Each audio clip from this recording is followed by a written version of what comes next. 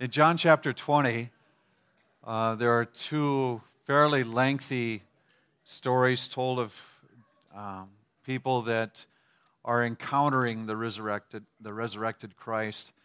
And I'd like to spend most of my energy on those two people this morning. One would be Mary Magdalene, the other would be Thomas. And, if you were to read further in John 20 and on to 21, Jesus deals with Peter. But of these two people, I want you to note the first one that sees Christ out of that inner group, and then the last one that sees him out of that inner group, and recognize the differences of temperament and pursuit, and yet the joy of knowing that Christ cared about them enough to come seek them out and to spend that time with them. And I guess that's what stirs my heart through this thing, is that for the resurrected Christ to be meaningful for us, we've got to have an encounter as well, right? And our lives need to be set free in Him. But that's available, and that's the beauty of it. Mary Magdalene first. The first mention of her is in Luke chapter 8, verse 2.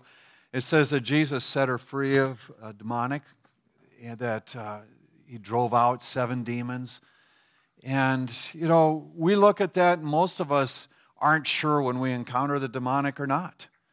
I'll tell you plainly, I've had some encounters, and I've had opportunity to see demons driven out, but I do not feel myself proficient in any way that in regard to that. That said, the demonic seeks to destroy and unravel our lives. And in encounters that you have, oftentimes it can be a heightened sense of fear, where there's this awareness that I just don't know how I'm going to get through this. Or there can be other instances, but I look at a woman like this who had been set free.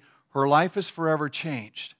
And it's quite possible that she was going to have to dig her way out of some things, but the start was there.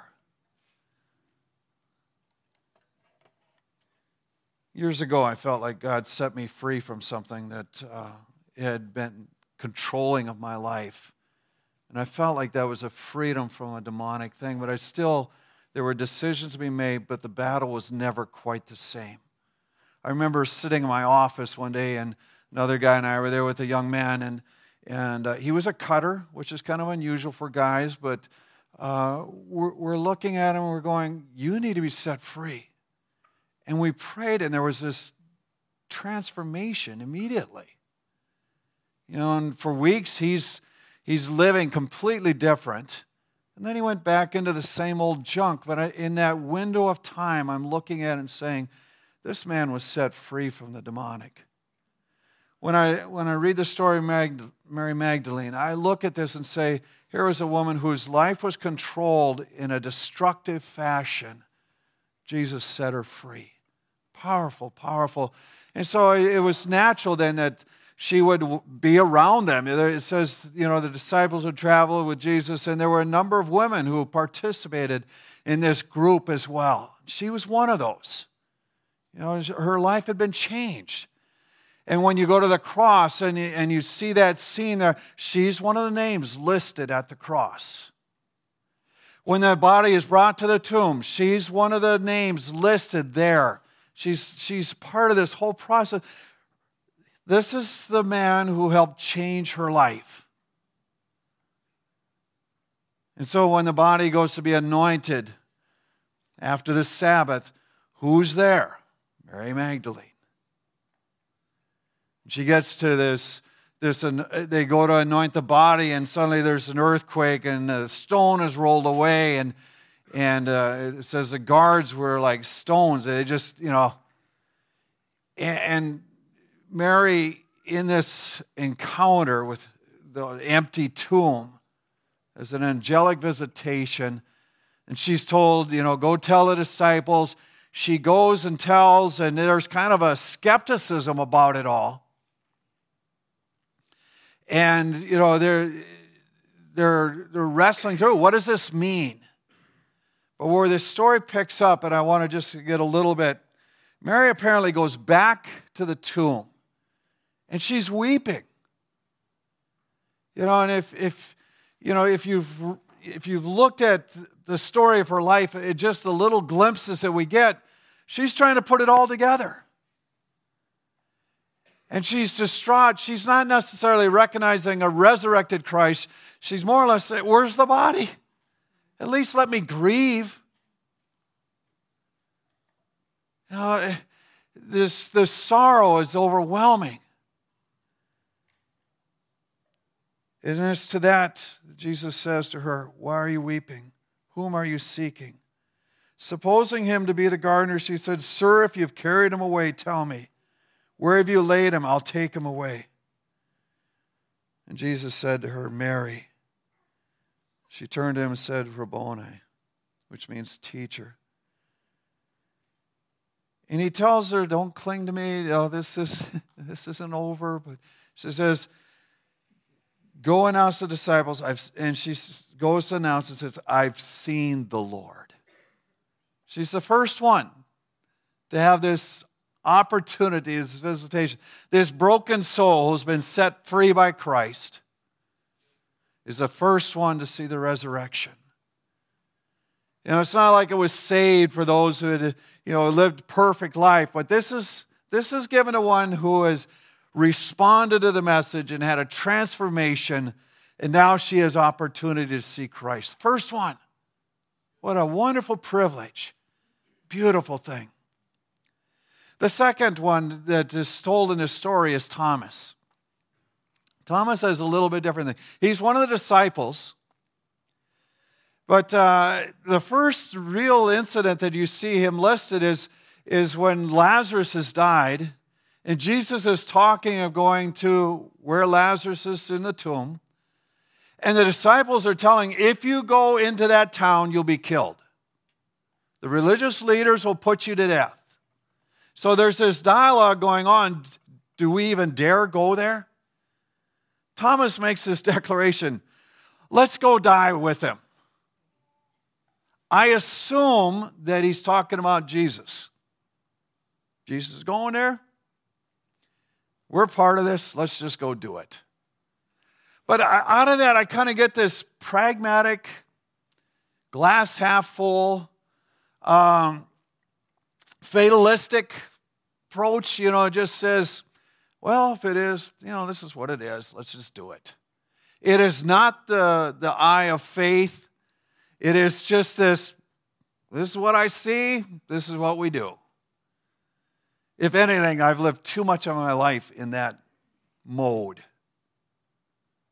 It's not a thing of belief, it's not a thing of faith, it's just let's get through this. And that's what I see, at least, coming out of this initial story. The Last Supper is another incident. Jesus is saying, I'm going away to prepare a place for you.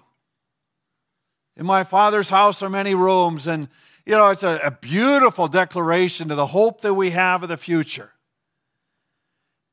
What's Thomas say? We don't know where you're going. How are we going to get there?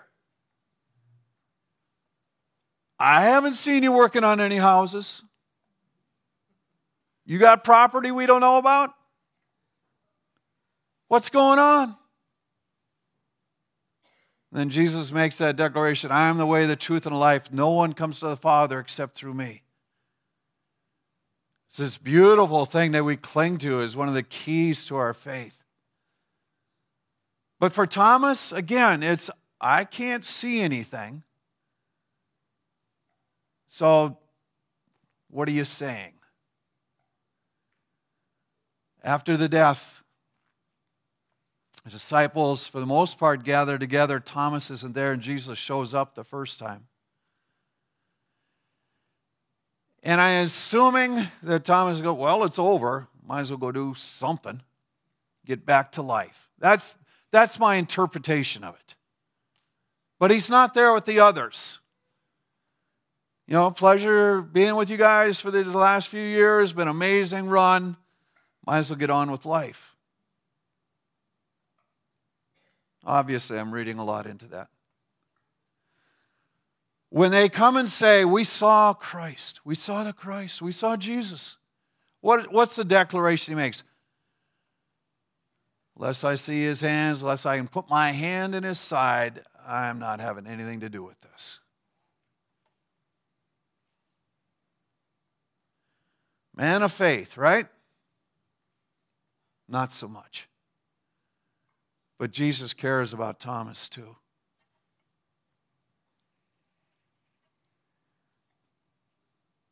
Jesus came and said, we've seen the Lord. Unless I see his hands, the mark of the nails, put my finger in the mark of the nails, place my hand to his side, I'll never believe. 8 days later, Thomas was with them. Although the doors were locked, Jesus came and stood among them and said, peace be with you. Then he said to Thomas, put your finger here. See my hands. Put out your hand. Place it in my side. Do not disbelieve, but believe. It amazes me. Jesus cared enough to liberate the mind that had no faith. Jesus cared enough to invest himself in someone whose faith just wasn't there. He's done that for me. He's done that for a lot of us. You know, at times when you're just, quite honestly, I can see myself in both these stories at times. But the reality is, he's wanting to do the same in our lives even now. He wants to free us from the strength of the demonic. He wants to free us from our sin. He wants to allow faith to build. He wants to invest in us in ways that cause us to believe so that we can respond and have our lives transformed by him. What an honor that is. I'd like you to stand with me, and I'm going to pray over you. And I'm going to ask him to do that in our hearts even in this time. Okay?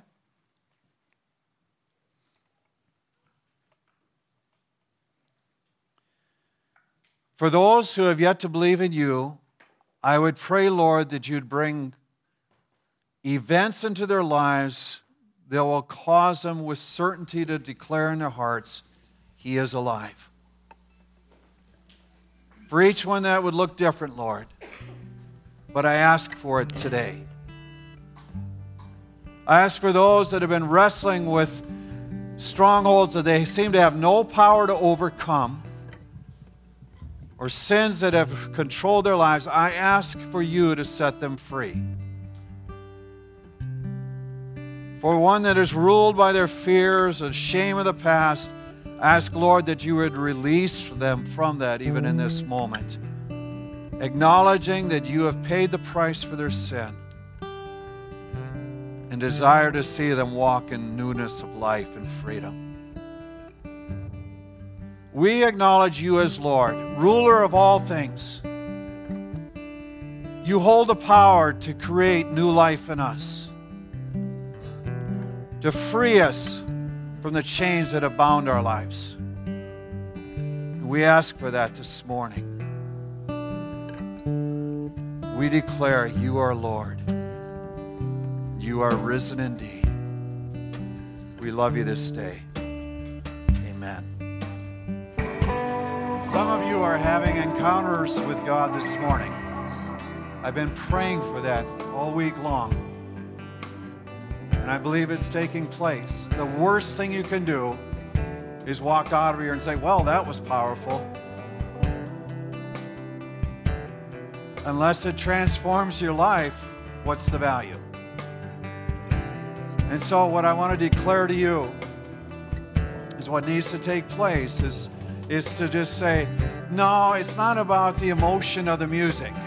You know, obviously music stirs our hearts that way. But there's got to be a deeper work, and that often transpires when we're worshiping him. There might be a time during the message, suddenly it's like it's clear, and you're going, yeah, that is real. Why, though? Where's it taking you? What are you going to do with it? There might have been a time in prayer, even this morning, where somebody was praying something specific into your life. You're going, I don't get it. They seem to know. What are you going to do with it? I urge you, seal it in him even now. And say, oh, I open up my heart. Where do you want this to go?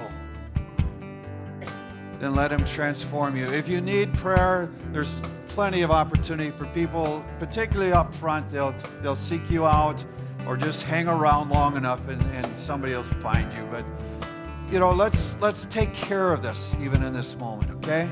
I'm going to pray for God's blessing upon you. What remains is open-ended.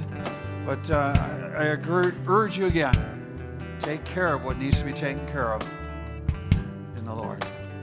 May your blessing rest on these your people. May they know the fullness of favor that you intend for their lives. May they discover the joy, the newness of life that you offer.